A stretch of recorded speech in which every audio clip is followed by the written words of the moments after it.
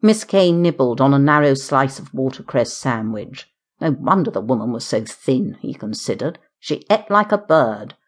The macaroons are delicious, he mentioned between bites. Have you tried them? She did, at his urging. He felt better for that for some reason. The dog was snoring, or was that the aunt? Either way, it was a peaceful, normal scene, one Stoney was reluctant to disturb with mention of business matters. To delay, he asked for a cup of tea, since Timms had taken himself and the bottle away. Sugar, milk, lemon? Miss Kane was everything polite. She'd do, he decided, watching her graceful moves. He would not be embarrassed to take her out in public, not too public, of course, for she still looked like a pall-bearer. A bit of sightseeing, a few shops where he was unknown. Miss Kane was finished with her repast. The macaroon lay half-eaten on her plate. As soon as she handed Stoney his cup, she cleared her throat. About my request for your escort, she began, straightening the spoons on the serving tray. Stoney let go his plans for tomorrow. Yes? I do not think we will suit. For the second time in as many days, Stoney's trousers were tea-spattered. Not suit?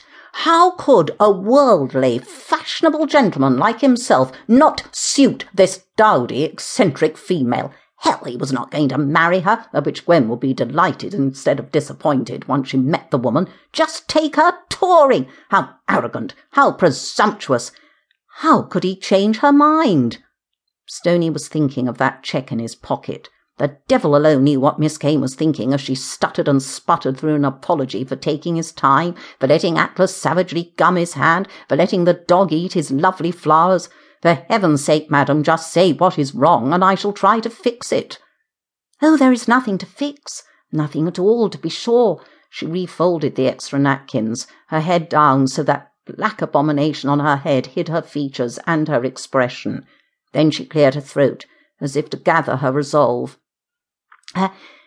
You are simply not what I had in mind. Before Stoney could ask for an explanation, she continued, You see, Timmy thought I should do better with a gentleman's escort, but I find you— Yes? Too young? He gave his best Wellstone smile, wondering again at the female's age. Her skin appeared good from what he could see of it, clear and unlined. I assure you, my stepmamma thinks I am nearing my dotage. Too pretty. You think I am too pretty? Well, polished, then, if the other offends. I would feel like a lump of coal next to a faceted diamond. Worse, at your side I would feel that every eye was upon me, which is far from my intention. I much prefer my anonymity. Stoney could understand that a shy girl might shun the notoriety of public scrutiny, but Miss Kane did not appear bashful.